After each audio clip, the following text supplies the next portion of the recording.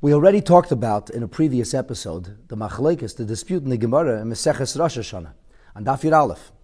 The Gemara there speaks about the appointed time for Geula, for redemption. And the Gemara records the opinion of Rabbi Eliezer, B'tishrei asidul nehigoel. Even though we left Mitzrayim in Nisan, the Geula, the ripest time for Moshiach to come, is in Tishrei. Rabbi Yeshua disputes this. He says, B'nisan nigalu, B'nisan asidul nehigoel. Nisan is the month of redemption. It always was, from the very beginning. L'cha'ira, the Rebbe asks a simple question.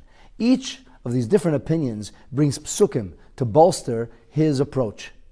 But in the end, if Nisan was from the very beginning, the Chodesh HaGeula, why would the Geula in the future be associated with Tishrei? The Rebbe suggests that this is connected to another machlekes. In the Gemara in Maseches Sanhedrin, on page 97b, we're told, Rabbi Eliezer taught, Im Yisrael eis in Teshuvah, if the Jewish people will return to Hashem, Nigolin, then they'll be redeemed. Ve'im lav, ein Nigolin, but if they don't return, then they won't experience redemption. Amar le Rabbi Yeshua said to him, Im ein eis in Teshuvah, ein Nigolin? How can that be? And Rabbi Yeshua goes on to say that Hashem will orchestrate Teshuvah, but in the end, Moshiach has to come. The Rebbe says the message to us is clear.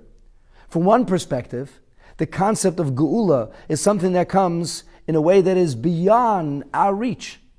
It's almost disassociated with how we behave and what we choose to do. Ultimately, as long as we yearn for Mashiach to come, Mashiach will come and redeem us.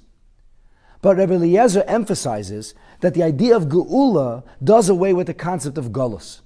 With regard to Golus, it is clearly stated, Umipnei chata'enu galinu me'artzenu. It was our sins and our deficiencies that caused us to be exiled. So ultimately, it is only when we remove that HaKadosh Baruch Hu will be able to send us Mashiach. The truth is, as we discussed in a previous episode, Mashiach could come every and any day.